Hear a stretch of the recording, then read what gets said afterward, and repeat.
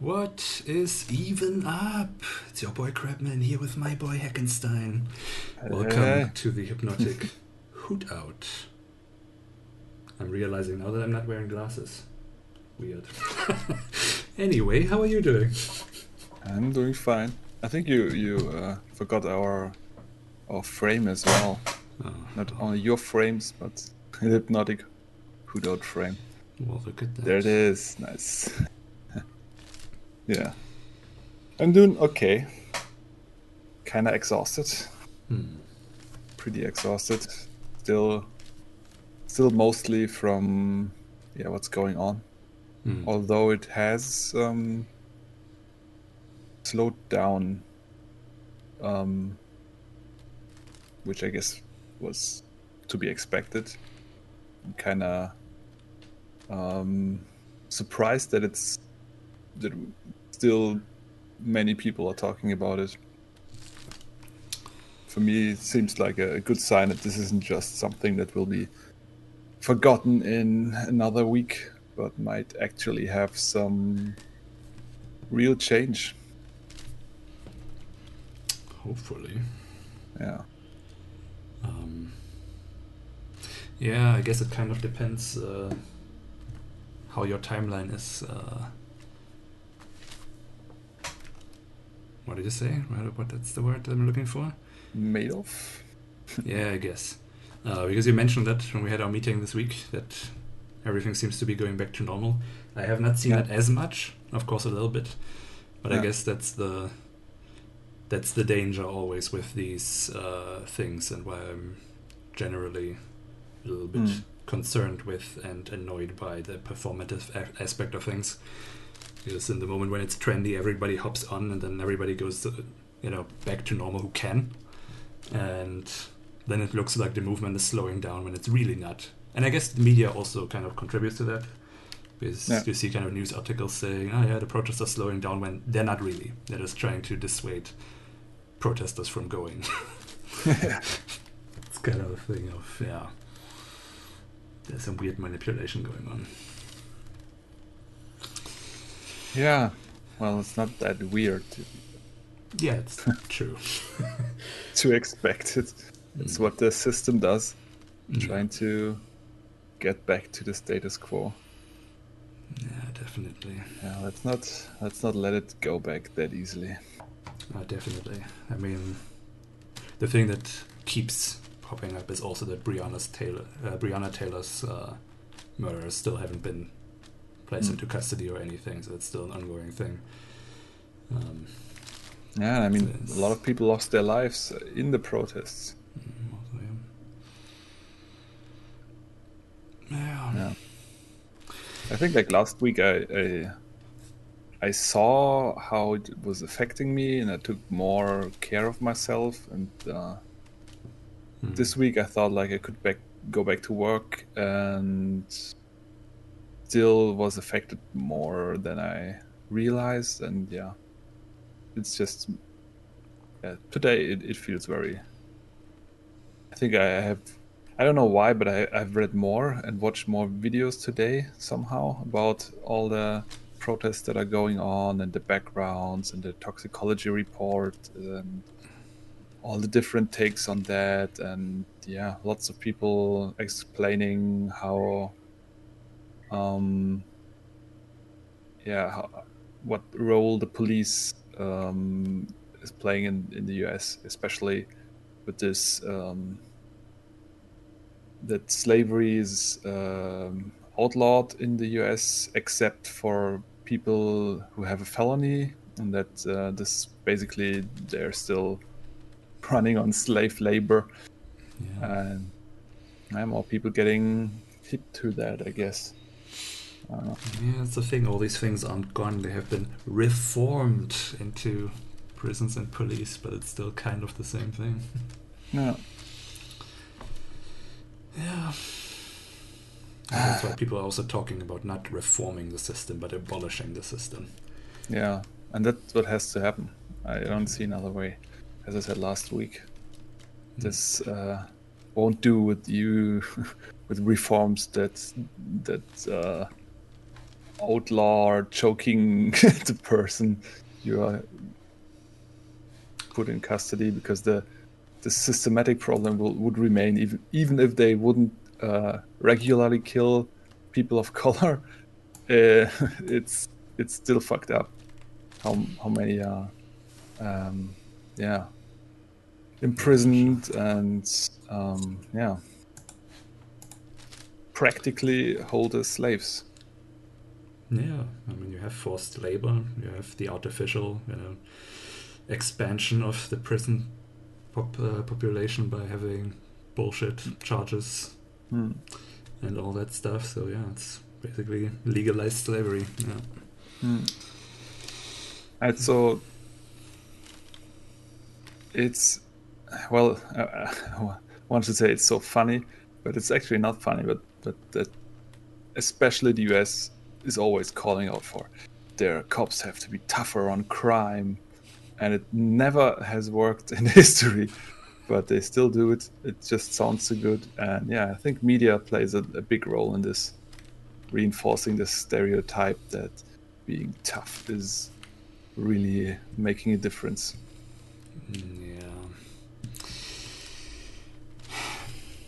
Yeah, that whole thing is weird. And that's also something that I noted down that I wanted to talk about. But maybe later. Tough is weird. About being tough and all that stuff. Because, all right. Okay. But I guess we can get to that. In regards to this, what I found, was kind of a really nice illustration. Was from, what's her name? Alexandra Cortez something. What's OAC? What does it stand for? AOC. Sounds about right. Ocasio-Cortez, right? Ocasio. She, when asked, how would that even work? Not having a police. She basically said, she was up. What would that look like? She basically said a suburb. Because that's basically what it is, a white suburb. Because there's already through the wealth and the funding of community projects and everything, they don't need the police. They barely have anything because the people don't need to be. And there's also a thing, we talked about that last time, I think, that we're not only not doing crime because, oh my god, there's the police. It's I think people generally aren't that criminal unless it's necessary. And the police doesn't prevent anything anyway, and they barely catch, that was a ridiculously low number of crimes they actually solve, right? Something... Okay, 15 seems super low, but I have some... about 23 or 27%. Okay. I think so they're useless, expensive, and kill people. And it gets more expensive every year. They have all that gear they walk around to escalate the protests now. That's all taxpayer money. That could have been put into schools, put into rehabilitation facilities, to mental health institutes. Yeah.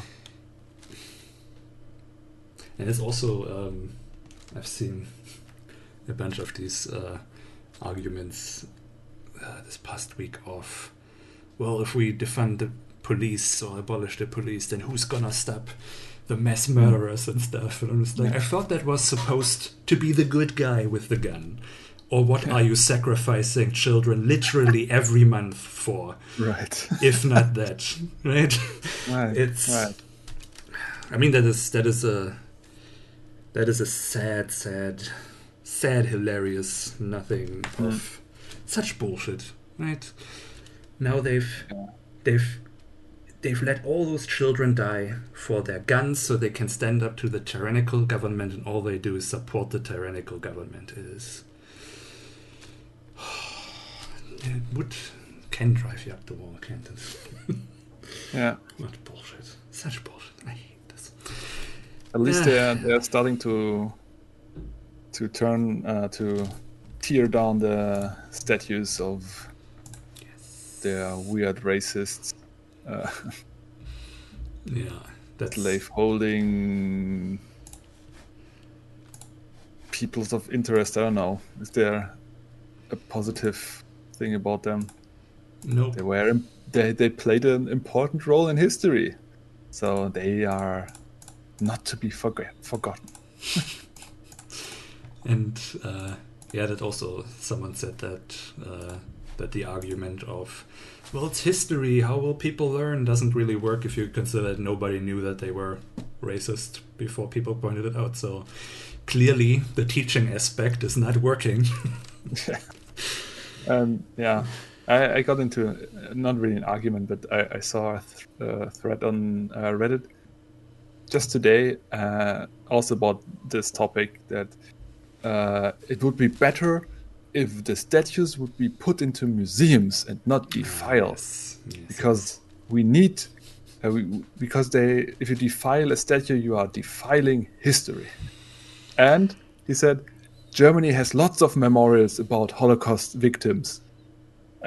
And yeah, so I wrote, yeah, we have lots of Holocaust victim memorials. We don't have statues of Nazis, though. I mean, what the hell has a difference? We don't have a Hitler statue, so we don't forget. Statues are made to celebrate the people, and it's obvious if you look at them. So if they are not to be celebrated anymore, defile them to show exactly that, or tear them down. And they don't belong into museums either. They are just a couple hundred years old. They're not artifacts of history. We have history books to learn history from. We don't need statues. If even. I mean, I think a lot of them were erected in the 50s or around that time, the Jim Crow era. It's kind of a fuck you. So that's not even history. It's just pure racism. So exactly. Let's put racism in a museum. Yeah. People and their nonsense. Yeah. But yeah, something I wanted to kind of talk about, something that's been on my mind this week, was also, about this whole performance thing and all that. So I went to the Black Lives Matter demo here in Leipzig last weekend. I was not. Shame on me. I admit I let my white privilege reign and stayed home. Could have gone, but I was too lazy. And again, as a white person, I could be. Let's be honest about that. Yes. Sorry. Well, there's a couple of things about that where I'm just gonna try to kind of talk through the thoughts that I have on that. Obviously, kind of acknowledging that I don't really know anything about anything, and so yeah, I hope I'm not talking too much crap, and if I am, well, tell me. I'll try. Okay, so in general, I was already a little bit hesitant about going, and I was kind of trying to figure out the week before why that is, and I couldn't quite place my finger on it. There was just something I was like, I'm not sure why I'm doing this and who I'm doing this for. And as I mentioned before, I have a little bit of I'm generally concerned about this whole the performance thing, I went to a demo so my job is done kind of a thing, and generally worrying about that is how a lot of white people treat these things. Yes, I went to the demo, I said I'm against racism, so alright, done. But in the end it was like, I have no, even if I have concerns about it, I just went anyway, because there was no thing where I said, this is enough reason not to go and, make this a bigger thing. And, the concern is showing solidarity, nothing else, so I can show solidarity and do something else. And it was genuinely nice to see that how many people came out. I'm not even sure in the end, I haven't seen any pictures yet that maybe show a bit more of the crowd, because obviously you couldn't see very far at some point, and people kept coming. It was already opposite our main station, that whole area where there's the small park, and that was all full with people, and they kept coming. So it was it was packed, which was also quite a contrast, going from 3 months of seeing 0 people to seeing all the people. And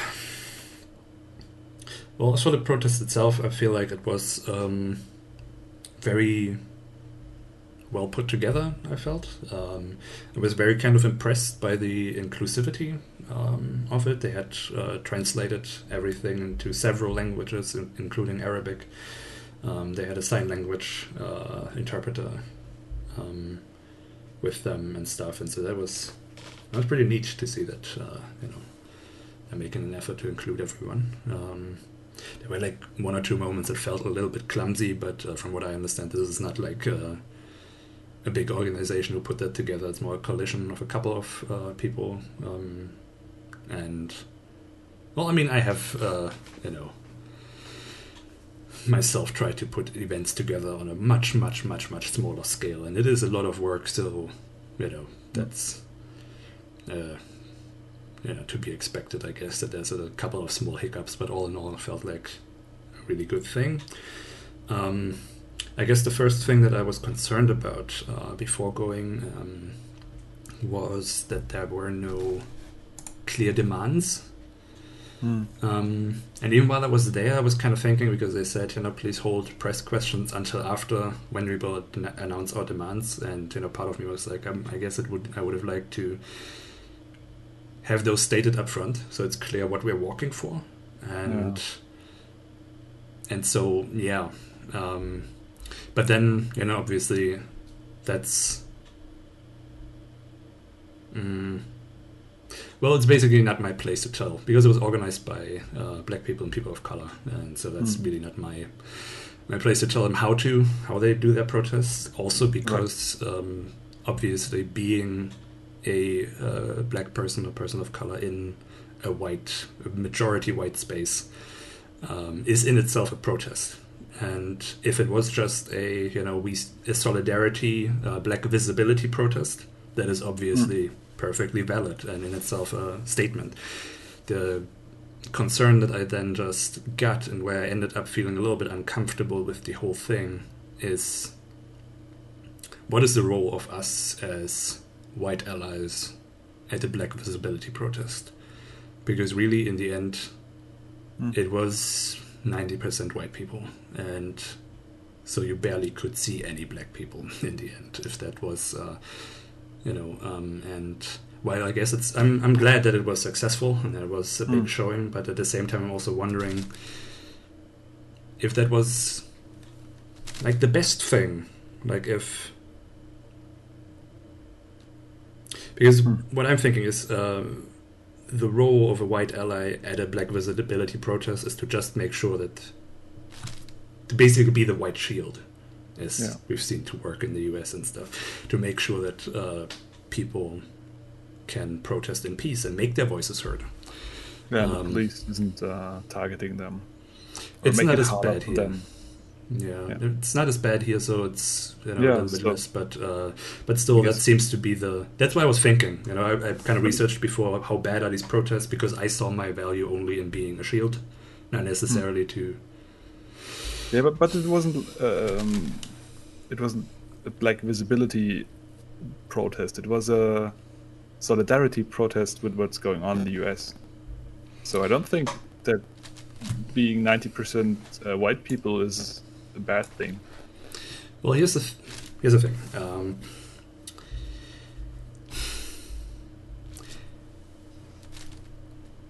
I think in the end it is kind of both. If there aren't clear demands, because just saying I'm solidary for how to say this. The reason why I'm thinking it's kind of a solidarity visibility thing is because obviously if black people stand in solidarity, they're also asking to be seen here. Kind of, and I think it is less visible that we have the same problems here.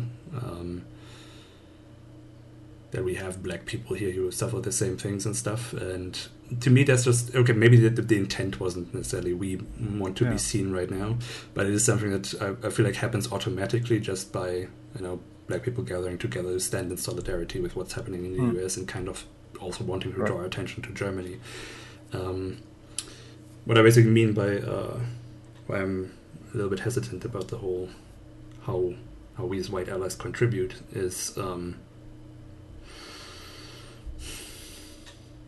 I would like us to ask for actual change, and by that I don't mean that black people need to organize those things for us. I think we should do that too, not without or anything, but to also pitch in the work. And basically, what made me in the end feel a little bit uncomfortable is that it seemed that we as white allies seemed to kind of take over the event and kind of center how on board we are. And there were a couple of small things that kind of did it. And was, for one, that... How... I get your point, but how would you prevent this in a majority white city like Leipzig?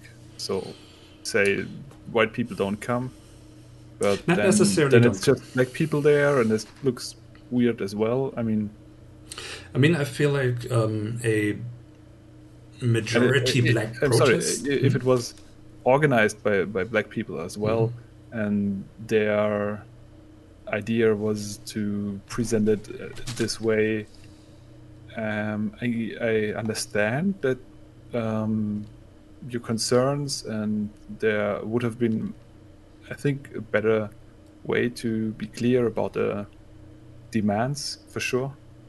But I don't know. I wouldn't put it down that much to, I'm not trying to say like don't come and don't support this. I don't know.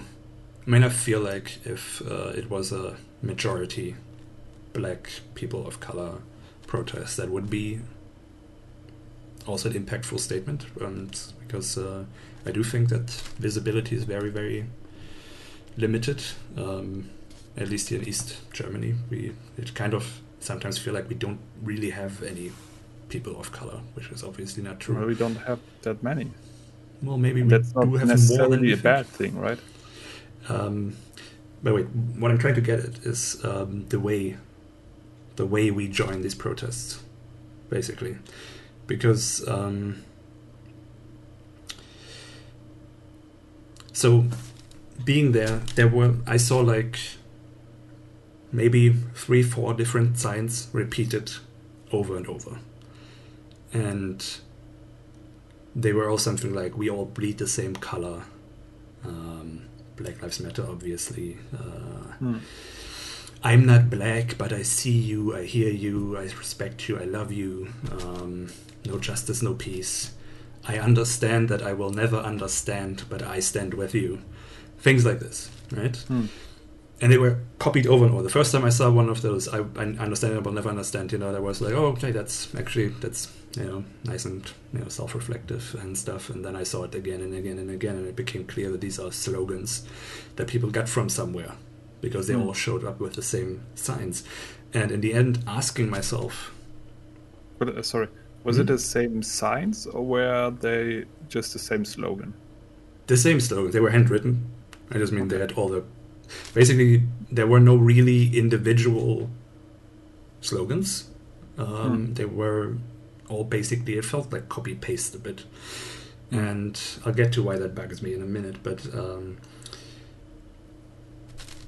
I noticed is basically that, or the question occurred to me, like, who is this aimed at? Who are these protesters who showed up in support, protesting for? And it seemed to be mostly, it was aimed at black people, to say, oh, I don't understand it, but I stand with you. I am, I'm not black, but I'm with virtue you. Signaling, kind of. And that's kind of what it ended up feeling like a little bit, because it was not to demand a better system, to say, we have to destroy white supremacy. It was to say, black people, actually, we understand, we're with you. And in a way, it kind of, in that moment, feels then a little bit like #not all white people, or I'm one of the good ones, more than trying to fight the thing that is creating the problem, if you know what I mean. Yeah, you're right. It certainly does. And I think it still has some value, because I think for people of color, it's often the status quo is that they are not wanted and that they are not supported.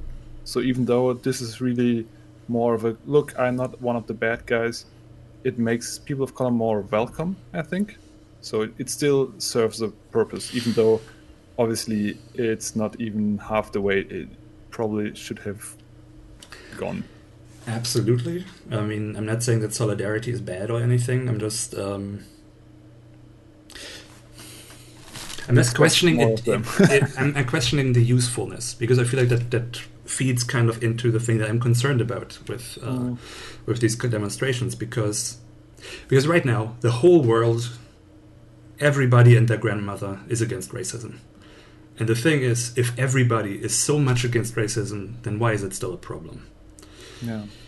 And I would rather than talk about how much I'm not a racist, focus on how actually am I contributing to this and what are we actually doing to change it? Because we've also been totally not racist for the last, 50 years or something, and it's still a problem.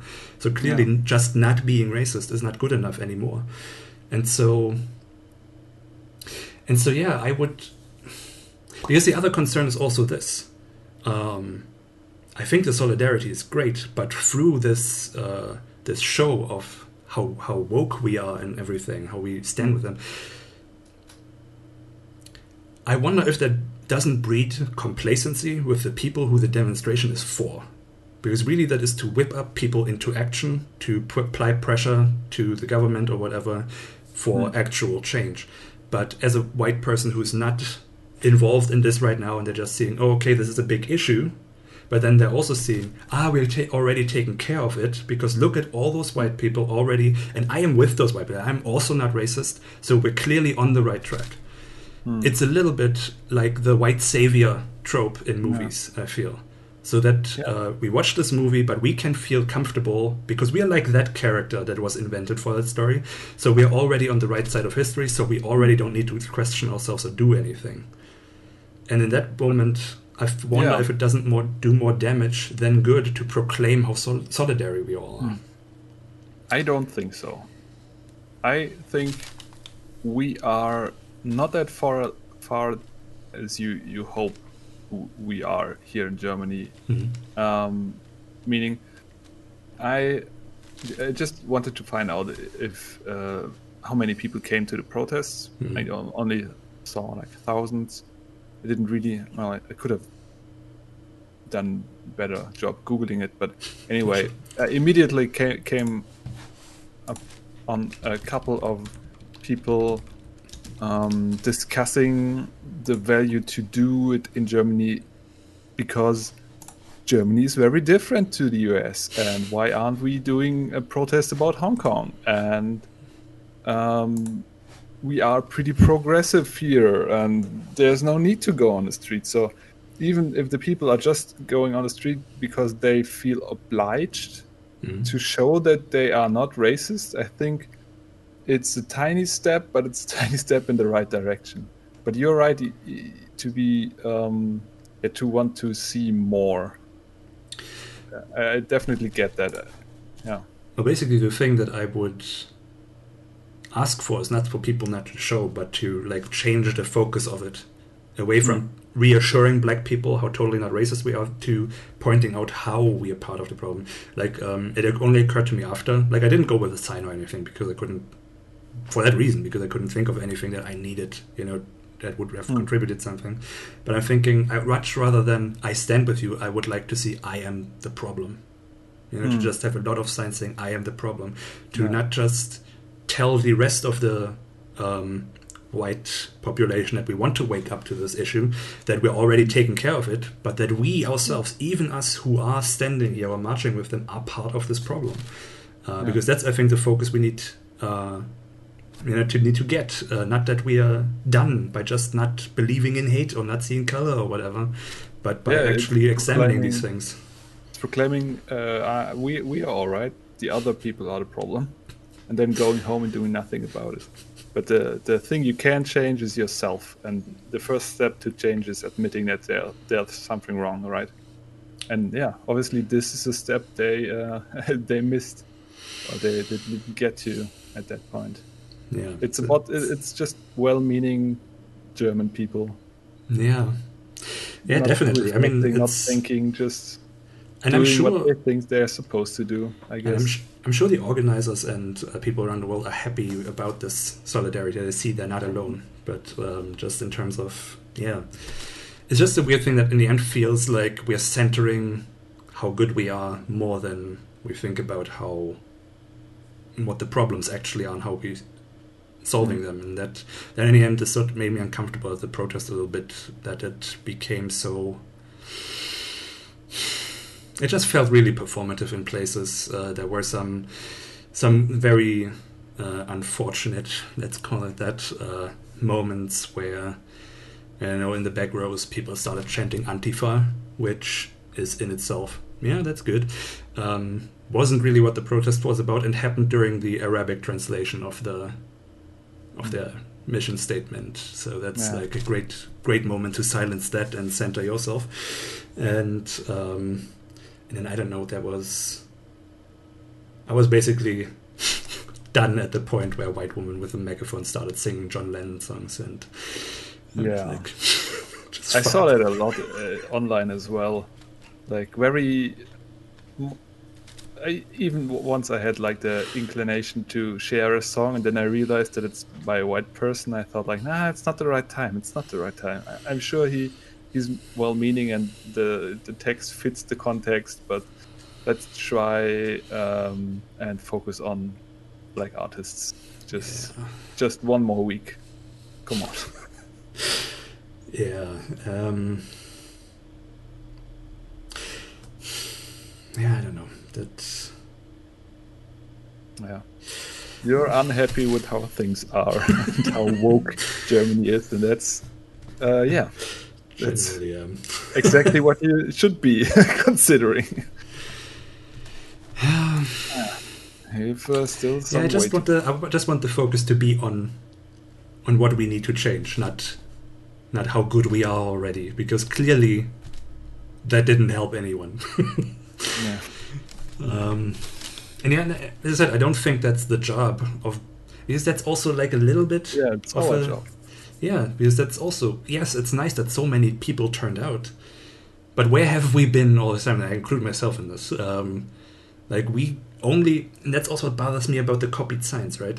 Because for us, it's not difficult to protest. It is not hard for us to go into the city. We do it all the time. We don't have to be worried about anything. Well, you don't. So good on you for going this time. Basically, it's not uncomfortable to protest. We're not putting our lives in danger. We're not, there's nothing really. It doesn't cost us anything. And then we wait until black people organize it. And then we copy all the slogans, probably from also black protesters, I would guess. Or definitely, there's no work put into it. But we come out in droves to say, how we're totally on that side. And that's exactly that kind of performance aspect of it that bothers me. And obviously it bothers me so much because I'm worried that I'm doing it too, and I probably am. You always are annoyed the most by things that you don't like about yourself, but that's just something. Ugh. But at least you get annoyed, right? You're one step ahead. I just gotta figure out what I'm doing about it. Yeah. Yes, that's the thing. Yeah, showing solidarity is nice. Being solidary, that's what I want. Show, don't tell, basically. Which doesn't quite work when you talk about showing solidarity. But you know what I mean. Also, I think we should talk about it as well in that case. Yeah, definitely. It's good, I agree, but the specifics, I guess, we have to update to the current situation. And by the way, while I'm complaining about things, so this is something that I'm not sure if I'm, veering too far outside things that I should talk about, but I haven't really found much on it yet. But is there something gross about white people wearing I Can't Breathe on their mask and stuff like that? Because we can breathe. we could always breathe. That's exactly the problem. We're not the ones who being suffocated. And then putting it on the mask and like wearing it and then taking, putting on that pain basically. I'm not sure if I'm like overthinking this or something, but it feels a little bit blackfacey to me. No, I think if you're you know right. What I mean, that's gross. That's actually, yeah. But that's this well-meaning. What's it called? Like the road to hell. Yeah, it's paved by good intentions, and that's good intentions. You want to do something, but either you're not ready, you're not educated enough to really think things through, or you're too lazy, or you're, I don't know, unwilling to do it because your focus is somewhere else, right? About showing that you're a good person. And the first thing that comes to mind is the platitude that everyone else is writing on their sign, and exactly, because that's also exactly what I'm asking myself. If we chant "No justice, no peace," what actually does that mean? What exactly are we here in Germany asking for when we call these things? Are we talking? Because that's okay. That's the final thing I'm going to complain about. Basically, the same concern you have with this US-centric focus, because that also obviously creates a thing of this is happening somewhere else. And there were some really embarrassing moments where, so they were chanting, a name like George Floyd, that was murder, things like that. And people would, repeat it then. And there were only one or two names of people that happened in Germany. Again, also names that I didn't recognize, which is absolutely part of the problem. But you could really tell how people suddenly couldn't chant along anymore. They could chant along for George Floyd, they could for Breonna Taylor, they could not for the German names. And I said, I am one of these people. But I think that's also exactly this problem of this is a US thing that happens over there and we don't even know what's going on here. I mean, I know vaguely that Nazis are killing people like crazy. The Nazi crime rate is extremely high. But I don't actually know what's happening. And as I said, definitely part of the problem, and especially kind of awkward at a protest when suddenly everybody goes quiet. That was murder. It's a little bit awkward.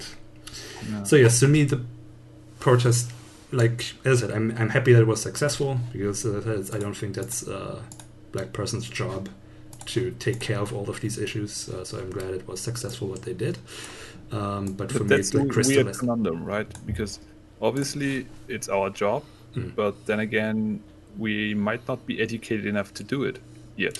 So, but educating is also our job. So, I mean, I guess the information is out there. You just have to look for it. I mean, the internet is pretty big, and there's so much good content. I mean, we both shared a lot of stuff on Twitter, and that's just like 1% of what I saw. Yeah. It's just like the best of the best. Yeah. Well, the thing is, we can also work with people of color, pay them to consult, all kinds of things. It doesn't have to be either we do it all by ourselves or we wait until they do it for us. There are ways in between, and I think that's also it's important, obviously, and it would also be a way to actually do something valuable and do something different, because obviously there's a lot of work stolen from black people and people of color, where the assumption is, do this work for free. I also see that a lot on my timeline now, while people are being approached to have their brains picked or come talk somewhere, and not for pay, like actual people who do this for a living. Okay, can you give me advice on what I should read to educate myself? I'm really trying, but I'm not trying hard enough to Google myself. Exactly that. And our company wants to jump on the current trend. Can you please, for free, do the work for us so we can go back to business as usual? So basically helping yourself. And we give you some exposure.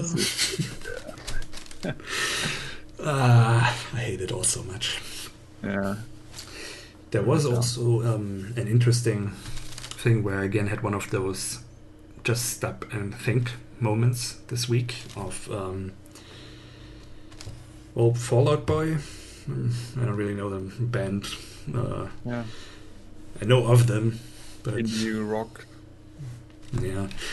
And what I saw was that they put out their statement like 2 or 3 days ago, and I saw that a black woman said she had basically been talking the guy, one of the, I think the guitarist, had talked him through this stuff where he was like kind of dismissive of this and that, and then they neither paid nor credited her, and that became an interesting, well, I say interesting discussion, because in the first moment you're of course thinking, well, it's Twitter. If you choose to respond, can you really demand to be paid? And there's a lot of people who like piled onto her, obviously against the Fallout Boy fans, piling on and being like, oh, what a scammer. Because I mean, she had said in the conversation, that this is exhausting work, and that if he wants to Venmo or something, then he can. He said, no, he's not gonna Venmo. This was a nice freebie, an unexpected freebie or something he called it, but he's gonna donate to a thing of her choosing, a charity of her choosing. And she said, at some point, there has to be, I forget what the exact wording was, but it was something like, we can't wait to be incarcerated or something for you to spend money. Give money when to people. And he was like, nah, and she was, well, all right. And then when 2 days later the statement appeared, how woke they are and everything, she was like, okay, first he's doing this, and then he's not even crediting. And that's when she was like, I'm not taking this. But still, it made for, in the first moment I was also, no, can you really expect payment when you talk to someone on Twitter? But that's not what it's about, right? It's not about payment. It's about respecting the person, and I mean, at least paying an exposition, at least like saying there was someone who helped me. I didn't come up. I'm just perfect. I came up with everything myself. That's a weird way to go about it. I mean, well, as I was sitting with this, thinking about how I feel about that, I did eventually arrive at the conclusion that actually she did work which she shouldn't have to be doing because he has money and could have hired a consultant or a PR person or literally paid someone to teach him. And he acknowledged that he was taught something. We pay teachers everywhere. And, people are like, well, this is freely available information. But, well, he didn't make the effort of, like, looking at those free available information. And someone was actually affected by this, and a fan, of course, having their humanity kind of, having to defend their humanity. And especially with this context, how easily we're taking, this emotional labor from people. I feel like there is actually an argument to be made that deserves compensation. I mean, at least as sort of as a token of appreciation. I mean, it's not like you would have had to pay her 2,000 or whatever for that half of our conversation or anything, but just a show of appreciation for the actual work that was done, because obviously they are profiting off this thing now, because good PR obviously means more money for them. And meanwhile, this person had to do emotional labor. It's not credited, it's not paid in any way, but just had to defend basically their humanity to someone who has the privilege of not educating themselves and getting away with it. And so it's an interesting thing. Sure. I mean, as you said, this is something people are getting paid for to do, and she's done it for free. And I assume she did it for free, and then after the fact, after she did all the work, she asked for money and said it would be great if. And then, well, in my mind, it plays out like he's looking at that, and then he's getting doubts like, should I really pay her money? I mean, who is she? Would she just use it for drugs? I don't know. It's this kind of bias you don't realize, where your skeptic mind, your doubt goes to places and it doesn't go to other places. In one scenario, your reasoning is going like, is this really the right thing to do? And in the other, it's just not there, right? And that's the racial bias we have. I mean, in this case, it doesn't have to be racial. It's just there's also a whole capitalist thing and everything in there of is talking really labor and all these things, right? But obviously it is, and I guess kind of revisiting. But I mean, just throwing a couple of bucks, it doesn't hurt a millionaire, does it? We don't know if he's a millionaire, but I have no idea what Fallout he Boy can is, to probably be afford honest. to.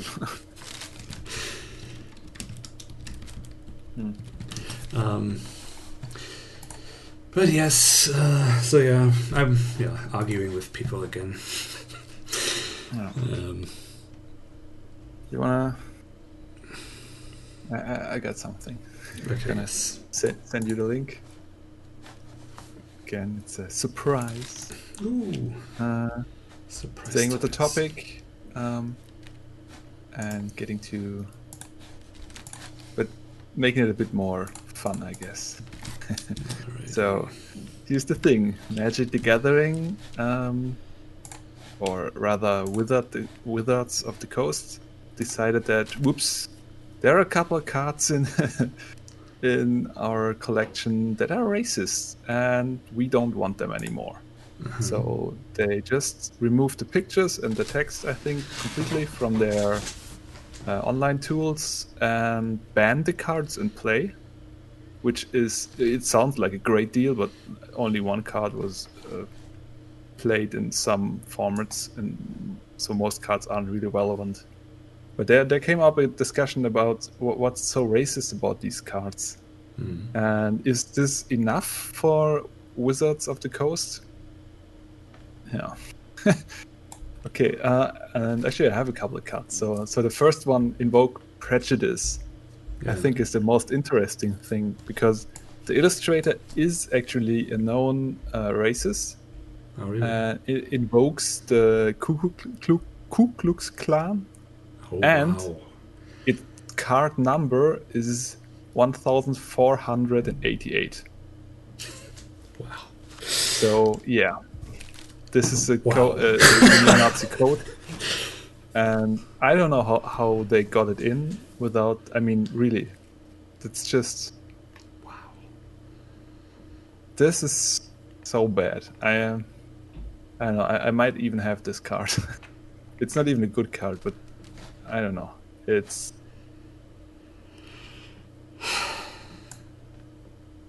wow. It's wow. Just... What else can you say to that? Wow. Yeah. Jesus so Christ. The 6 other cards. Cleanse, first one. All black creatures in play are destroyed. I guess you could make the argument that this isn't that bad. It destroys all black creatures, but black doesn't mean black skin color. It's just the black of the card. But it's called Cleanse. So it's at least problematic, and I think it's a good idea to make the step and remove it. Imprison was removed because it's obviously a slave. So the mask this person has on is modeled after slave masks they had back in the day. The Pradesh gypsies are removed because of the name Gypsy. That's the only thing. Have that card as well. I think I have most of those cards actually. It's not a good card either, so no harm done to the game, I guess, which I'm not so sure about, but we can talk about that later. Then we have Jihad. So you choose a color, and as long as the opponent has cards of this color, all your white creatures gain +2/+1. I can see how that could be problematic. Interestingly, that Jihad is like a is a white card, right? Because nowadays Jihad isn't really isn't really something that white people do. Yeah, I don't know what to say. It's so I guess we have to also say, like, back in the day, white was the positive color and black was the negative color in Magic. So white cards usually were very heroic, and the creatures there were heroes, and the black ones were evil, with devils, ghosts, vampires, all that stuff. So not really going from skin color, obviously, but you can see it's a little bit problematic when you have a white card called Crusade that gives all white creatures +1/+1. Because you have to face the real world crusades that were waged by white people against just everyone else, I guess. Against and stone throwing devils. That's something a little bit more complicated. But, I don't know. There's like a Wikipedia page that was something they did in, I don't know, Arab nations or something. Yeah. A lot of people are obviously outraged how, or not outraged. And I think that's the thing that was the most exhausting for me this week, is because we have already started going into the backlash, into, oh no, we're going too far, look at what they're removing, these cards aren't that problematic. Sure. I mean, nobody plays these cards. I mean, except Crusade. Some people still play that in certain formats, but there are much better cards there, and they don't see any play. And considering they have like so many cards, it's kind of weird that they only found 7 problematic cards. I haven't looked really deeper into it if there are more cards. Most of the discussions I saw were people just complaining that this isn't that this is going too far. So I don't know. What's your opinion on justice? That? Yeah. Have we gone too far? No, burn it all down. Yeah. It's interesting, right? I mean, I'd go with Wizard of the Coast didn't have to do this. I mean, because it's more or less just virtual signaling, right? Except the one card referencing the KKK in such an obvious fashion. I mean, they have to admit that this is bullshit and remove it, and they should have done this so much sooner. So I guess it makes sense to go with the other cards as well, so they can't be called out. But yeah, it feels performative on the one side, but on the other side, I think there's nothing wrong with this. It's a good thing they are showing something. They are doing something. I don't know. They could have put money into the cause. Maybe they did. I don't know. But just that the people are complaining about it makes me happy. Like, just that people are going, I don't know. If this isn't going too far, this is the reaction I want to see. But I'm not sure if this isn't doing more damage, as you said before with the protest.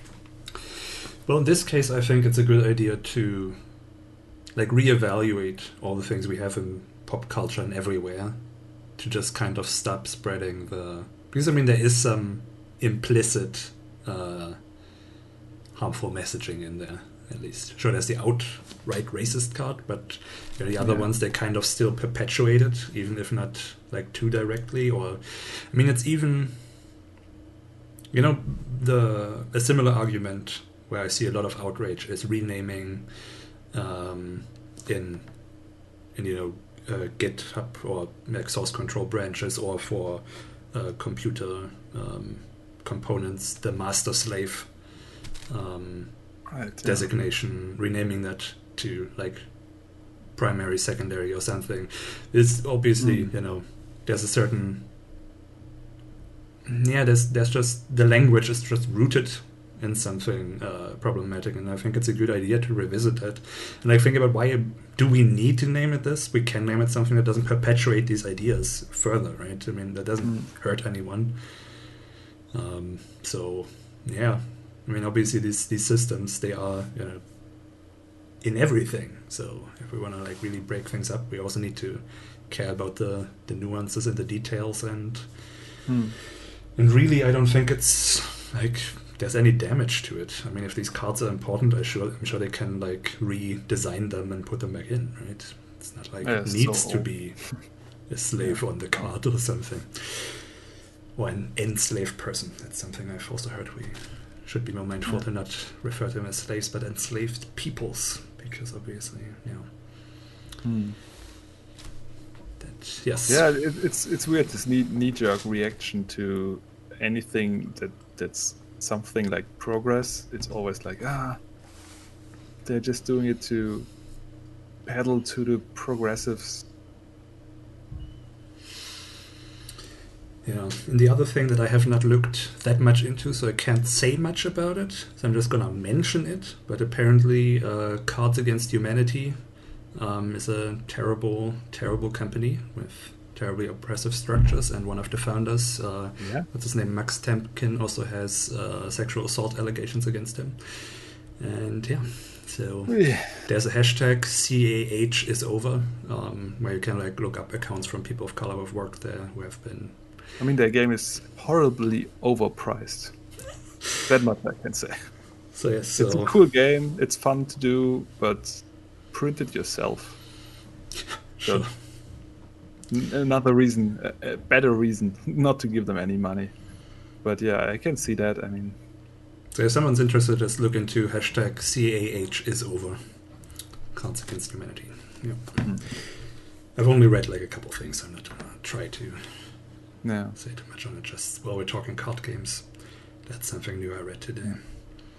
Yeah, it's interesting, right?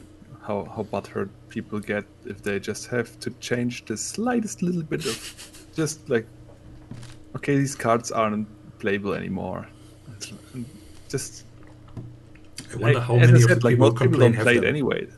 It's just you just have to. There's just a change. They're just resistant to the change, and then they wonder why the people say there's still racism when they can't even do something so little as to accept that these cards aren't in there anymore because they could be viewed as racist. I mean, there are obviously racist cards in there, but if it was just that they could be racist, there's still the argument to be made to remove them.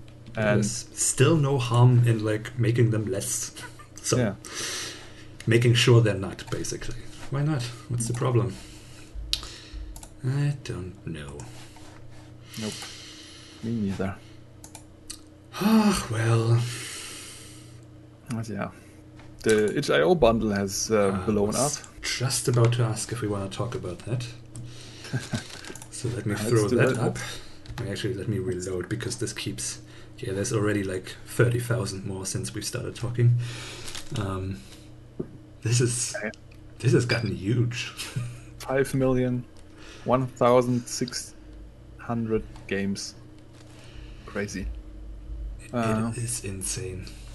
And I got a couple links for you too. For this one, so there is a subreddit, itch.io Justice Bundle, that focuses on recommending games, playing games from them. They have a Google Sheet with all games that are in there, and you can sort it. But if you bought the bundle, they now have a search function there as well, so it's much easier to find the good stuff. Still, I think that's a cool thing. And here's a thread from the subreddit about cool trivia of the contents, which I think is interesting to look at. So, I mean, longest title, maybe that's not that fun. Shortest title, okay. So most expensive game, No Wheels Racing, $420. Yeah, you can get it for free now if you buy the bundle. No Wheels Racing. It's a racing game with cool cars without wheels. Why is that so Yeah. expensive? I think he doesn't want people to buy it because it's not a good game. Said he didn't want to release it because it's just you sit there in the car. I think you can play multiplayer, and the first people that get out of the car they lose, and they can just wait. Yeah, never meant to release because I thought the game was too awful. That's great, actually. And you gotta read the reviews. Reviews are great too. That sounds fun, yeah. You literally cannot do anything. 10-10. Exactly what I expected. I gotta admit, I'm kind of jealous of this idea. Yeah, I immediately thought of you.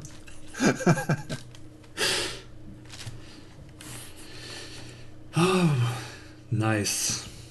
Yeah. Oh, wait. Did I just... What? Highest rating, a short hike.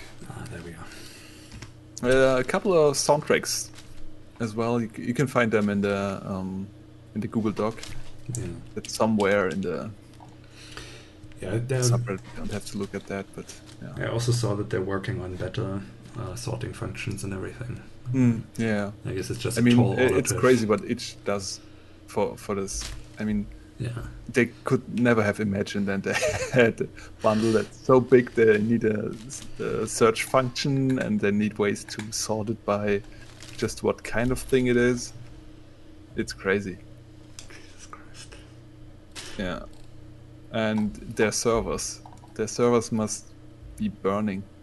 I think about that often because I download a lot of games and I always feel bad. But I'm afraid that if I want to play them, the servers might be down. I don't know. They must pay an ungodly amount for the servers right now. Yeah. But they Yeah, get they a lot had of a- eyeballs.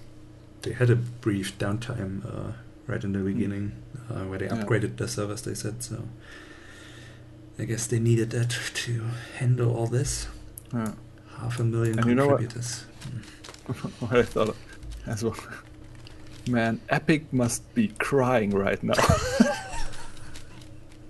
I mean, I have more games on each now than on Epic and Steam together.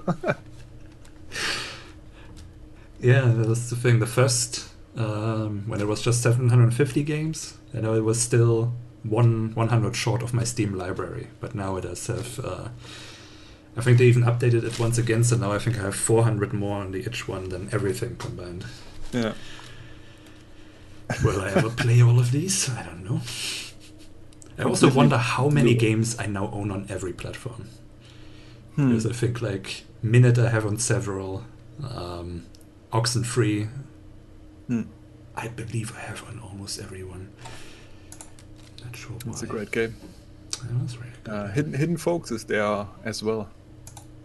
Wasn't that another game? I mean, I saw it. Okay, let's acknowledge it real quick. You streamed yesterday. Okay. Hey man, I really my throat is still hurting a little bit.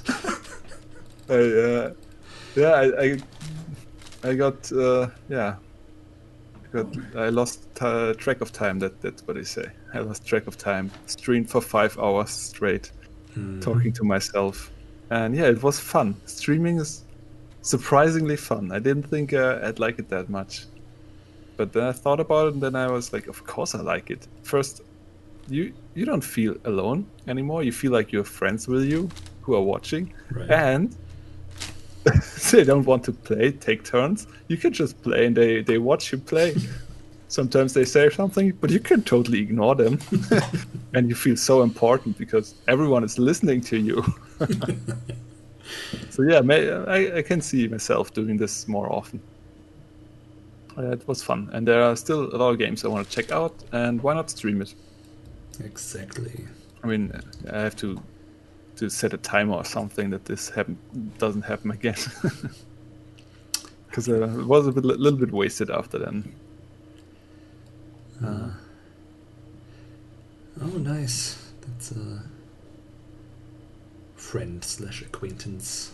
She does very gorgeous artwork.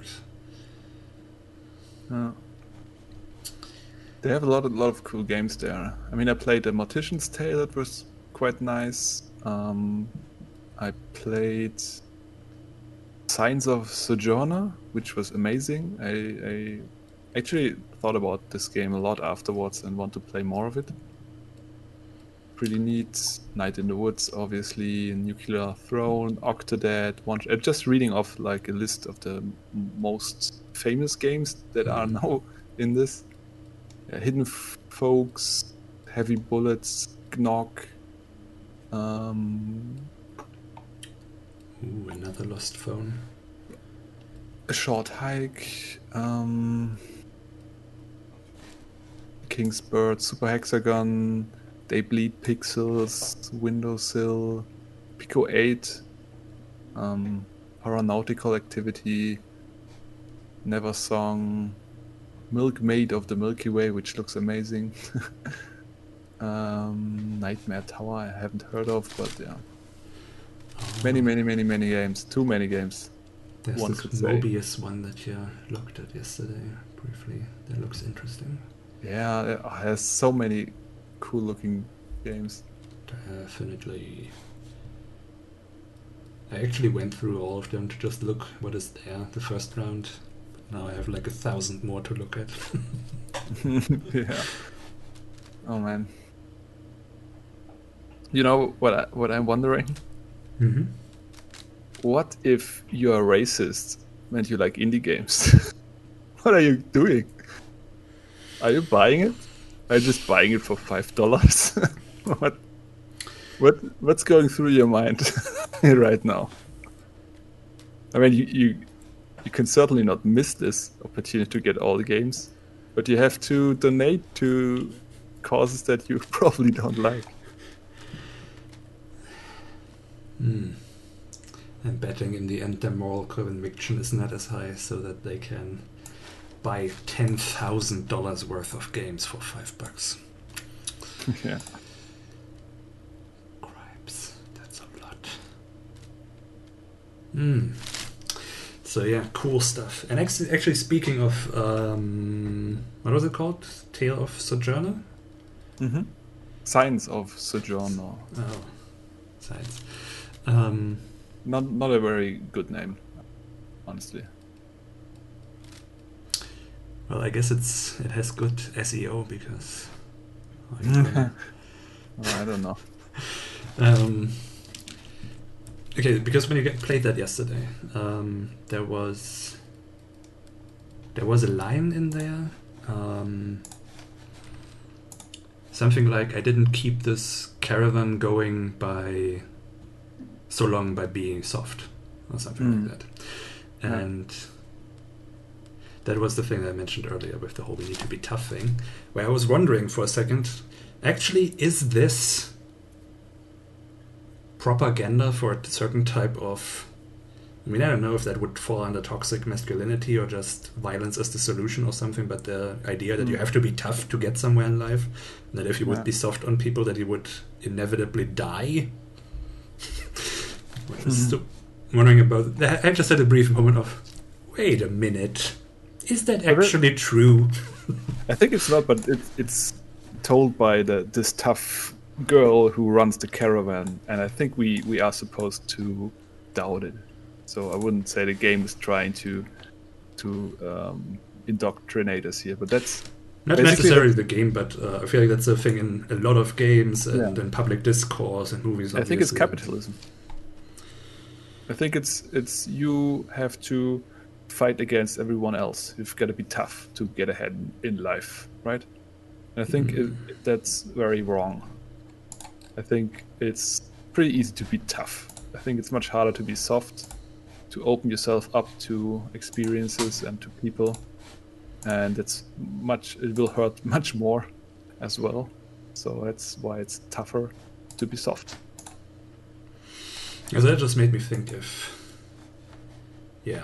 just want to maybe make something that is focused on how we actually need the softness, because I think that's also like bullshit. Of course, you can focus on one thing and say, "Oh, there was a tough decision made," but I think the survival of humanity is very much built on how we are kind to each other and take care of each other. So Yeah. That's what's, yeah, that was just a thought that popped into my head there. that's true. It's something that made us special because we did cooperate. I think there are some people arguing that this is the human trait to cooperate, but not so sure. There are lots of animals too that cooperate, but Yeah. it's definitely a trait of organisms that proliferate in this world. It's a very effective thing. We know that working together is much more effective than working separately, except in some cases. I mean, even now you kind of see that with the whole pandemic. The countries who take more care of their citizens and stuff have it like under control. Like I think in Germany, it's kind of going towards being almost eradicated. I think. Yep. But you know, the US, where it's kind of fuck you, I want my haircut. You know, it's people are dying left and right. So clearly, just being tough is not really saving anyone. And being tough is going to the supermarket and beating everyone to get your toilet paper. Right. So we saw that it's not really going anywhere. It's just ego being tough. Yeah, it's also ignorant of all the soft work basically that is done. It's like, I feel like it's sort of similar to the whole emotional labor conversation, how I go to my job 9 to 5, that's why I do the work, and my wife at home, she doesn't do anything really, when this is really like 7-8 jobs rolled into one. Yeah, I think being tough is just being lazy. It's just I don't want to react to it emotionally, I just block it off. Yeah. And then let's make it a virtue. Yeah, literally the easiest thing in the world, not dealing with something. It doesn't take anything. It's literally just closing your eyes and looking the other way. What's hard about that? Ah, well.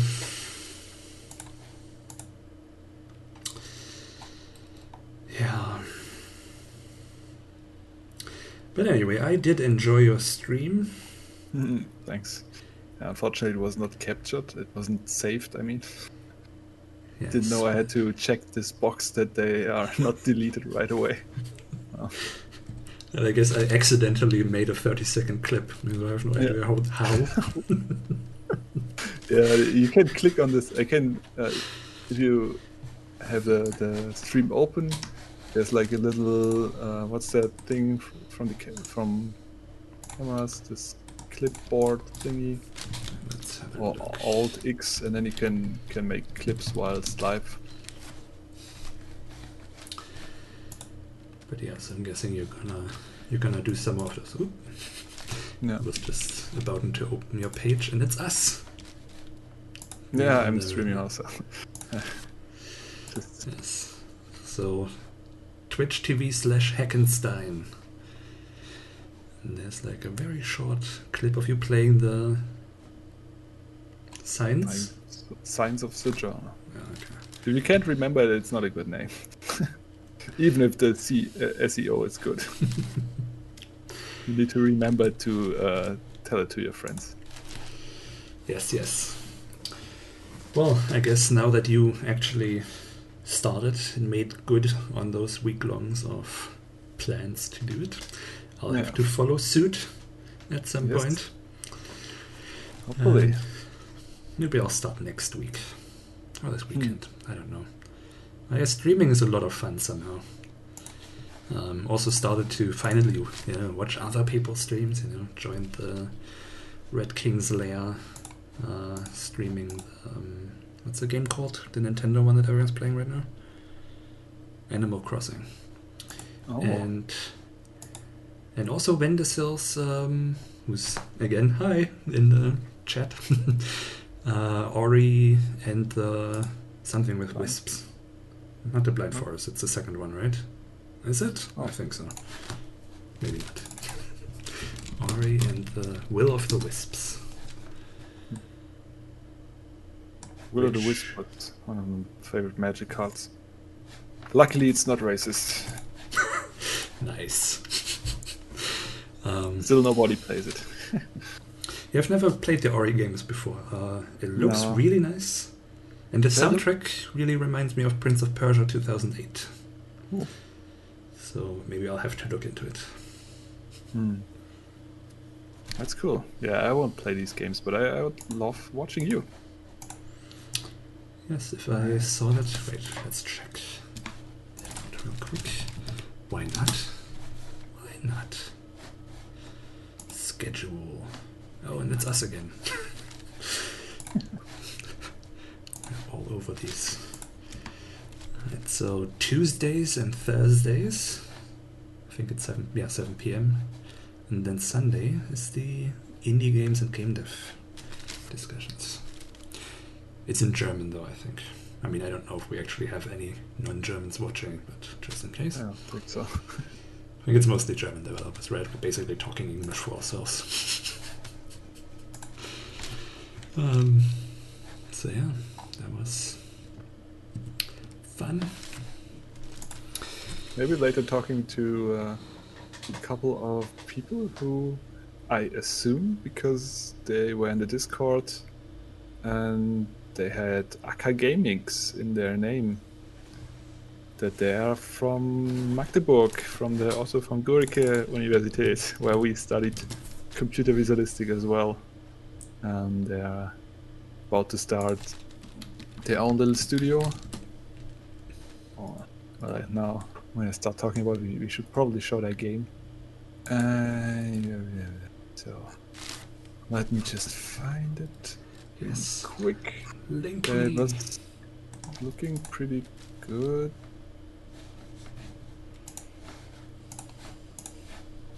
If you guys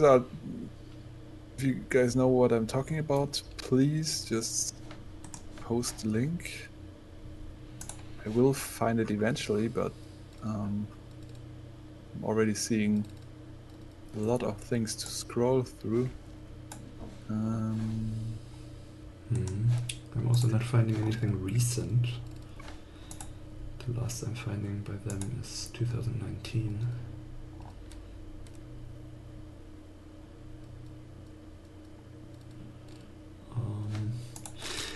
But yeah, I was actually part of that and even taught a seminar. Right, you were even part. I Yes. always wanted to, but I never went. Just stayed at home. Yeah, I was only for one. I mean, I did the rapid prototyping course myself. I guess that's where kind of my love for jamming got ignited. Because part of that was always, to get a topic or a theme and then make a game on that for 2 weeks. And obviously the way I work is do nothing for 13 days and then do everything overnight. And then I eventually ended up teaching that seminar for a semester before I went to Hamburg to work with Dedelic Entertainment.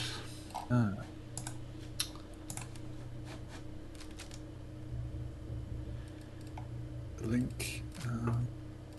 Send it to you. Okay. Forsaken Kin.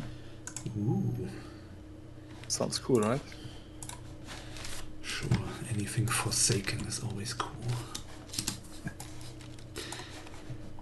Okay. Also something weird we maybe should think about. Why being forsaken is such a cool thing. Maybe because our society is so fucked up. Who knows?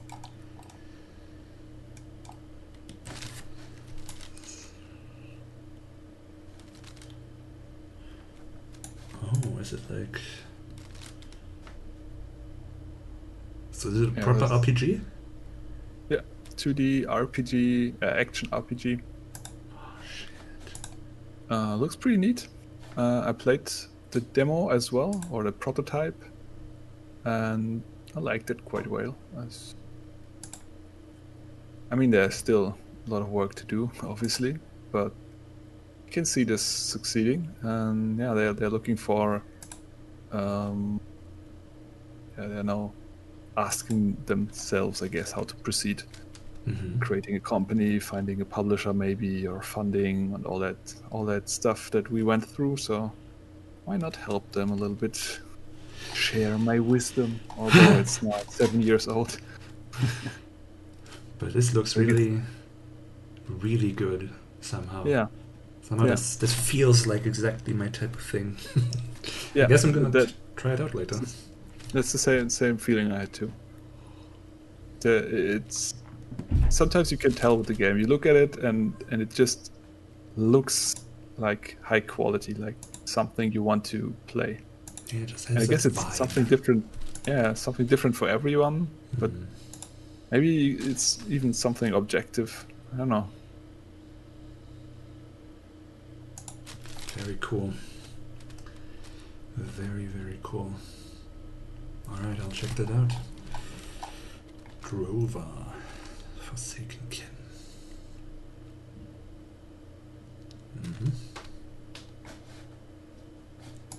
We need an artist again. Oh, we need an artist? Yeah. Yeah. Always so jealous. Oh, yeah. Just not having to worry about it, eh? Just making a game and the graphics just show up magically. Yeah. And someone else doing the marketing. Yes. That is always the best. Yeah. Not that we know, it's just a dream we have.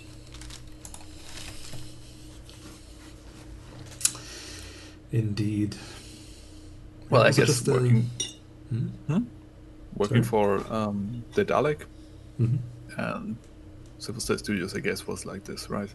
Only had to do our job, marketing with someone else, cool artists, doing great work. Yeah, I guess there's that surrounding stuff that's kind of...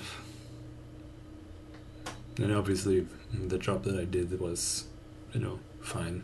I liked doing it, I just didn't like doing it the way I was made to do it. With crunching every single week because they kept telling us it was super important that it's done next week, and then next week it was no next week, and then you could never so there was constant exhaustion. That's not great. And of course, you're not working on the project that you want to make necessarily. I liked it fine. But yeah, some creative input is nice. Otherwise, you're just doing a job. You're not really.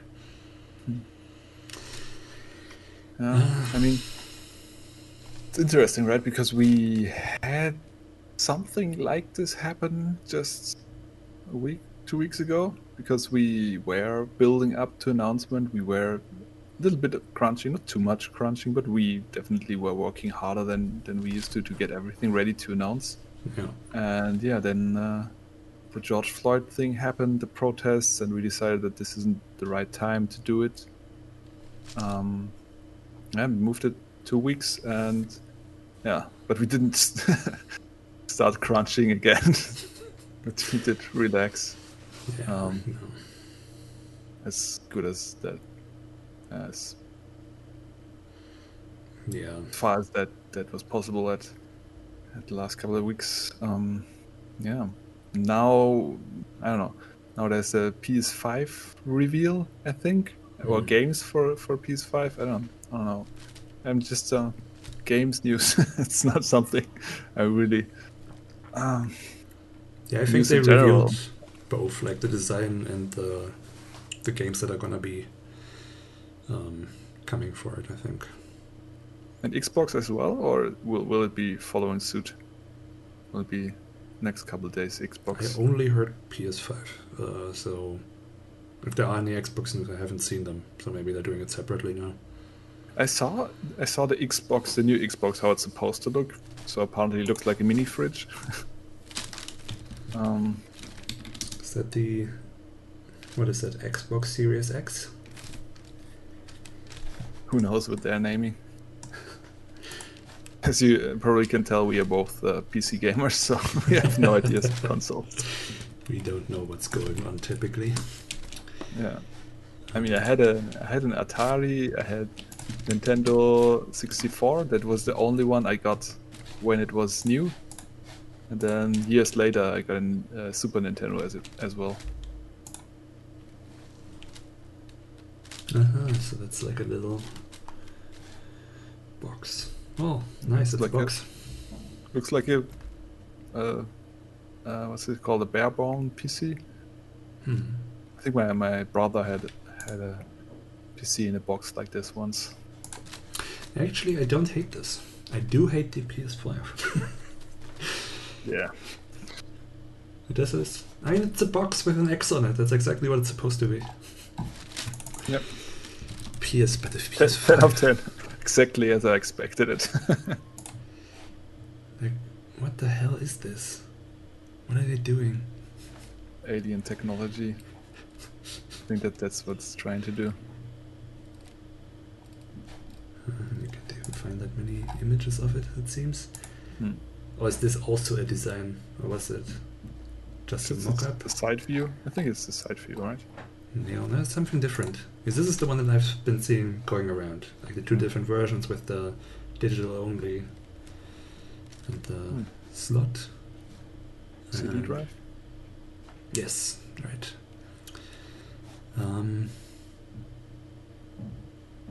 So it's good that we're not announcing this week. Yes, sometimes when you do the right thing, it works out, eh? Same most of the time, even. Yes. So this is on its side. I don't know. Why? I don't understand why. What are you doing? But oh well, I guess when... I for a long time wanted to get a PS4, and I hope when this one comes out that I'm gonna get a cheap one. Because I cannot afford those prices. That is ridiculous. No, it's crazy. Ridiculous. $600. Fuck off. How many games do I get for $600? I want at least 1,600. I mean, that's also a concern. I don't want to buy games for $60 pup. That's... Yeah, I need to buy one used with all the games. So what you're looking for? The Last of Us? Yes. Yeah. I'm also glad that the new one is coming out for the 4, so I don't have to, if I do eventually get one, I can play it.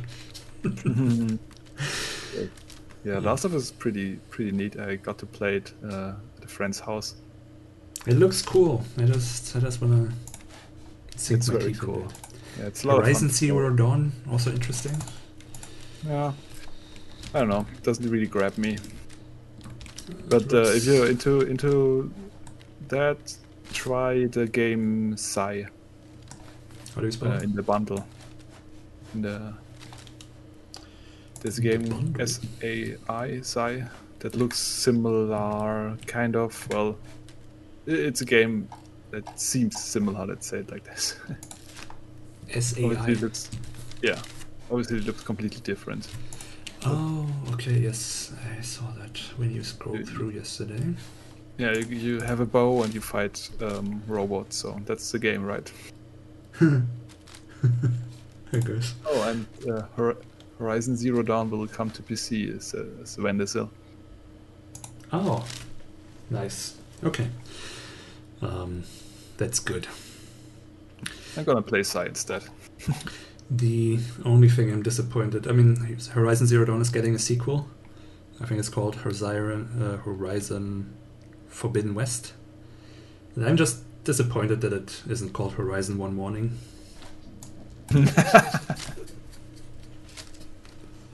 Or Horizon Second Dawn.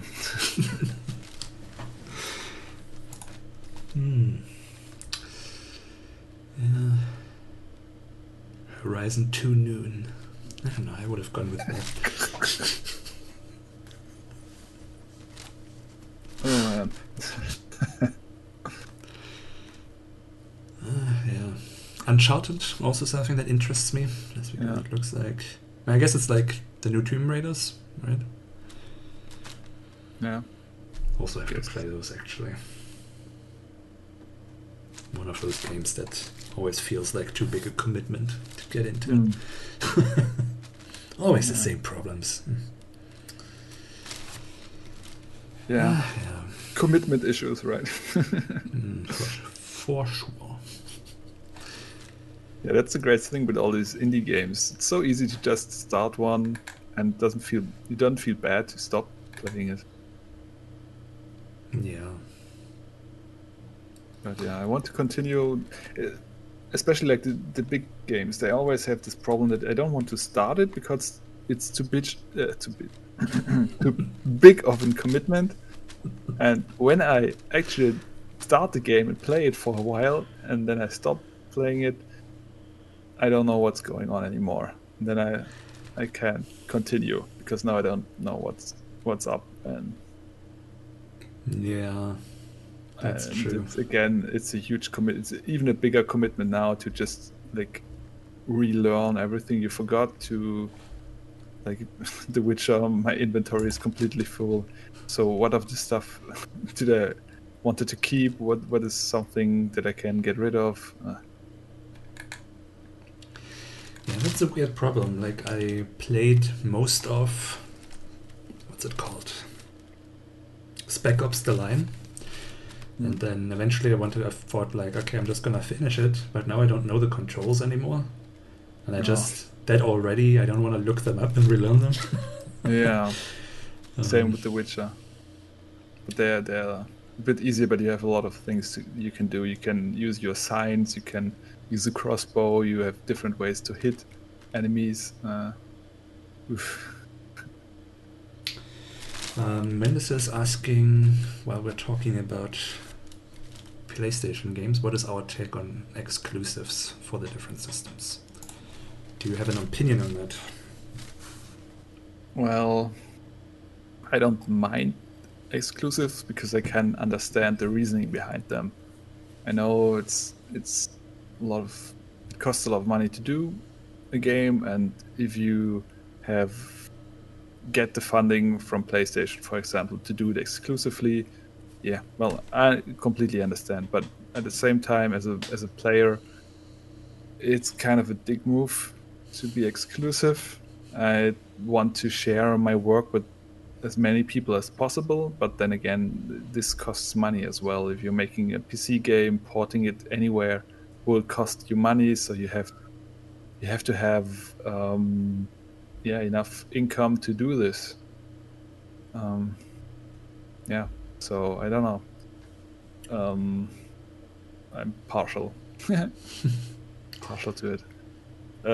Things like Epic exclusives, this is something I'm much more critical of. But again, if they pay you as an indie dev and it's hard enough to make money, I can understand why a developer does this. I will not be mad at them, but I still would wish a world where we don't have exclusives.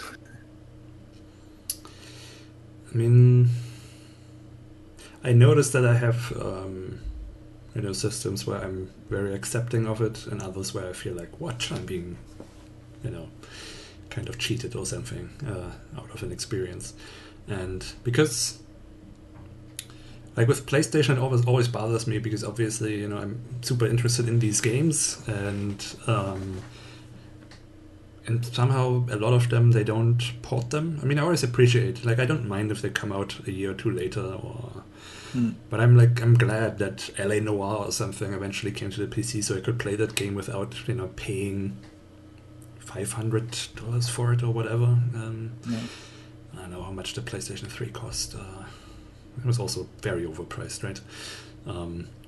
So as long as I can eventually experience this without being kind of pressured into spending that much money, which I guess is the point. I mean, they do exclusives to sell their systems. Because otherwise, what do you need it for, really? What do you need a PlayStation for? It's the same as a PC. Just hook your PC up to your TV and, you don't need a console. Use an Xbox controller. There's a reason to it, obviously. Because if they can control the hardware, they can control the experience. It's basically the same reasoning why there's Mac, and they like to keep everything as like tight as possible. Not sure, but I feel like in the end it's more hassle than it's not. Especially when you hear all this stuff about you need external hard drives to download more than one game and stuff like that. It's just all a bit ridiculous. Like my PC does all of this, and yeah, there's a little bit more work you might have to put in yourself. Setting it up or whatever. It's not as you buy a box and you hook it up and it's done. So maybe that's good for some people, but I don't see what really that adds to my experience. But then, where it's obvious, Nintendo, there I don't have a problem with exclusives at all. I don't expect them to release, I don't know, Breath of the Wild or something for PC. And a lot of those systems, they are especially made for them. Like you can't play a Wii game on a PC. So I'm not buying something useless just to spend more money. Because that's kind of what I feel. I'm not buying a second PC that is just branded and plug and play just cause, but I'm buying like a completely different input device basically and a different experience that I can't get anywhere else, and so I'm fine with it then. And yeah. So I guess that's my difference, whether I feel I'm being tricked into spending money needlessly or if I'm actually getting something new and different that I can't get otherwise. Yeah. I mean, if there's like a reason why it has to be exclusive. Like the Nintendo games, they always have like different controller stuff you can't really recreate. And they want to really give you the best experience on this platform. I mean, it still didn't have to be exclusive. You can still emulate it on PC. I don't know. It's capitalism again, right? As always, you could just say, okay, let's just do PCs, and PlayStation, that's just a PC you can buy if you want to. And if I develop a game for my PC, I can make sure it runs on the hardware that the PlayStation 4 has, which is just a PC. And then I can give it to them to approve, and they put on a seal. I pay them for it. It's a seal of approval that it runs on their platform. And then I can sell it maybe on their store as well. And we didn't need to have these expensive... we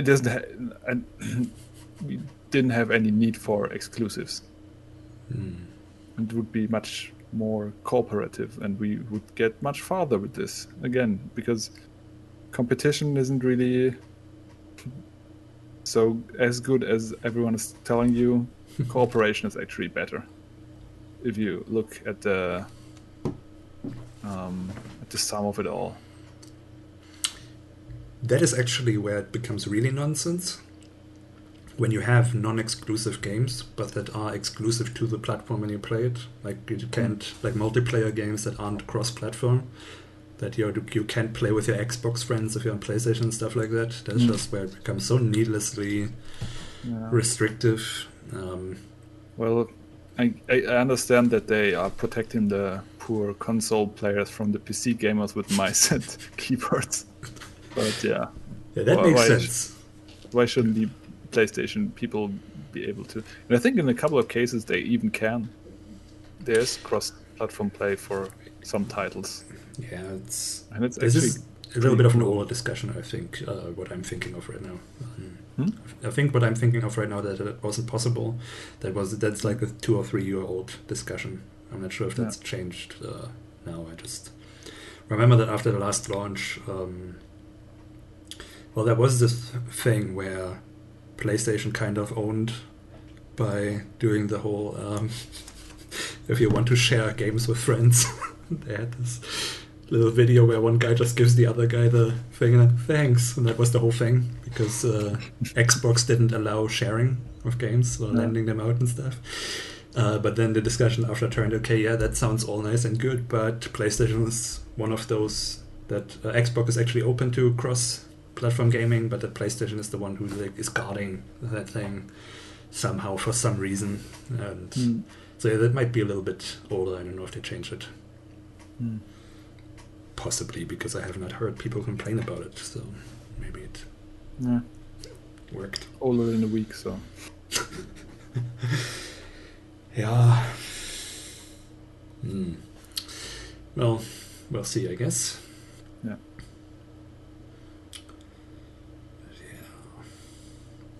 So, do we have anything else, or is that pretty much us for this week?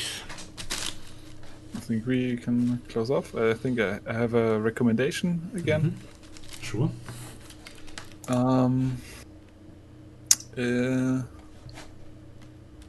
Well, it's not as good as last time, so still, Spawn on Me podcast is pretty awesome. But I just saw that Dave Chappelle has actually released a little bit surprisingly unrefined. I'm gonna send the YouTube link. Mm-hmm. It's by, I guess, released by Netflix. And yeah, it's called 8 minutes 46 seconds. Guess you know what he will be talking about.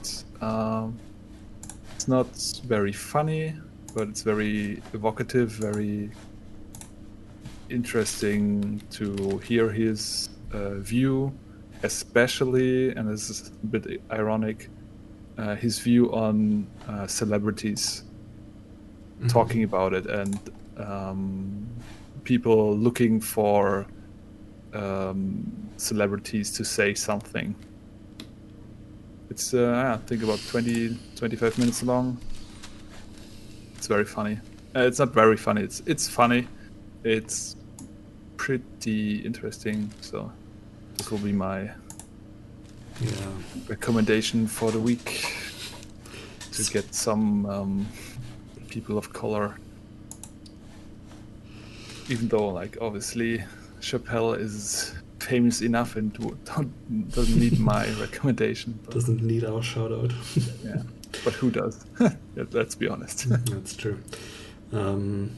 Speaking of celebrities, did you see the super awkward black and white collection of famous people like solemnly talking into the camera how this has been long enough and we need to do something, and I'm so embarrassed. I couldn't watch it. I watched like the first 2 seconds and had to turn it off immediately. So it is so embarrassing. Jesus Christ. I didn't see that. Oh God. Yeah. Yeah, I'm telling you, performance.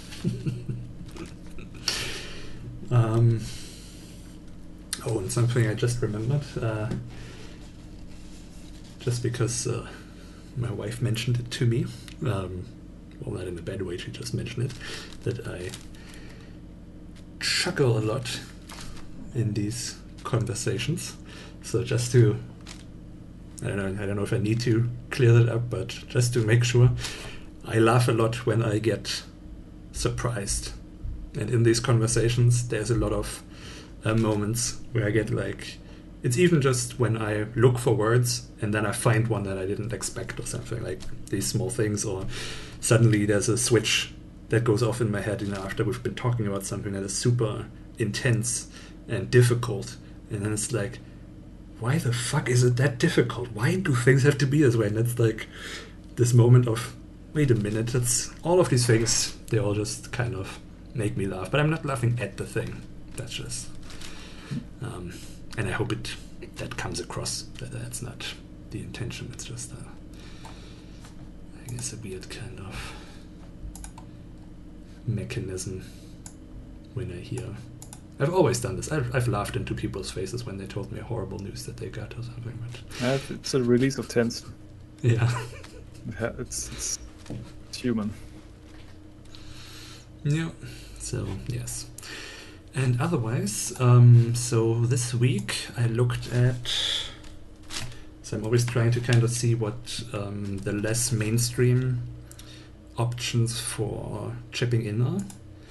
And from what I gather now is that now that bail funds and stuff, they seem to be they seem to be the main target of donation. But now the next step is going to be important for these people to get lawyers and stuff. And there's the National Lawyers Guild. They have local chapters that you can donate to, or you can donate to the Mass Defense Fund to basically help protesters who've been incarcerated get legal, what do you call it? Legal counsel. And so yeah, National Lawyers Guild, NLG.org, I believe. Yes, NLG.org. And there you can find, links to the local chapters or donation options and such. So, and of course, there's a resource called blacklivesmatter.card.co, card with a double R, and that's basically a collection of a lot of resources of how you can chip in, petitions to sign, and all of that. So, yeah. There's also Ally Tools, right? That's Ally Tools? Yeah, it's similar collection. Do you have a... Is it this it's one? Ally.tools. Oh, Ally.tools. Okay. Yeah. I just remember that because of the... Yes. It doesn't look as good, but it's much easier to remember the URL. Exactly, right. Thought about it. Okay, so a bunch of resources. Okay, so yes, so you have Ally.tools, blacklivesmatter.card.co, card with double R, I keep saying it in German, and NLG.org for the National Lawyers Guild. And yeah, that's us this week. Yes, we forgot nothing, talked about everything, right? And then I guess we'll see you all next week. So next week. Yeah. See you guys. See you then. Black Lives Matter. Indeed. Bye.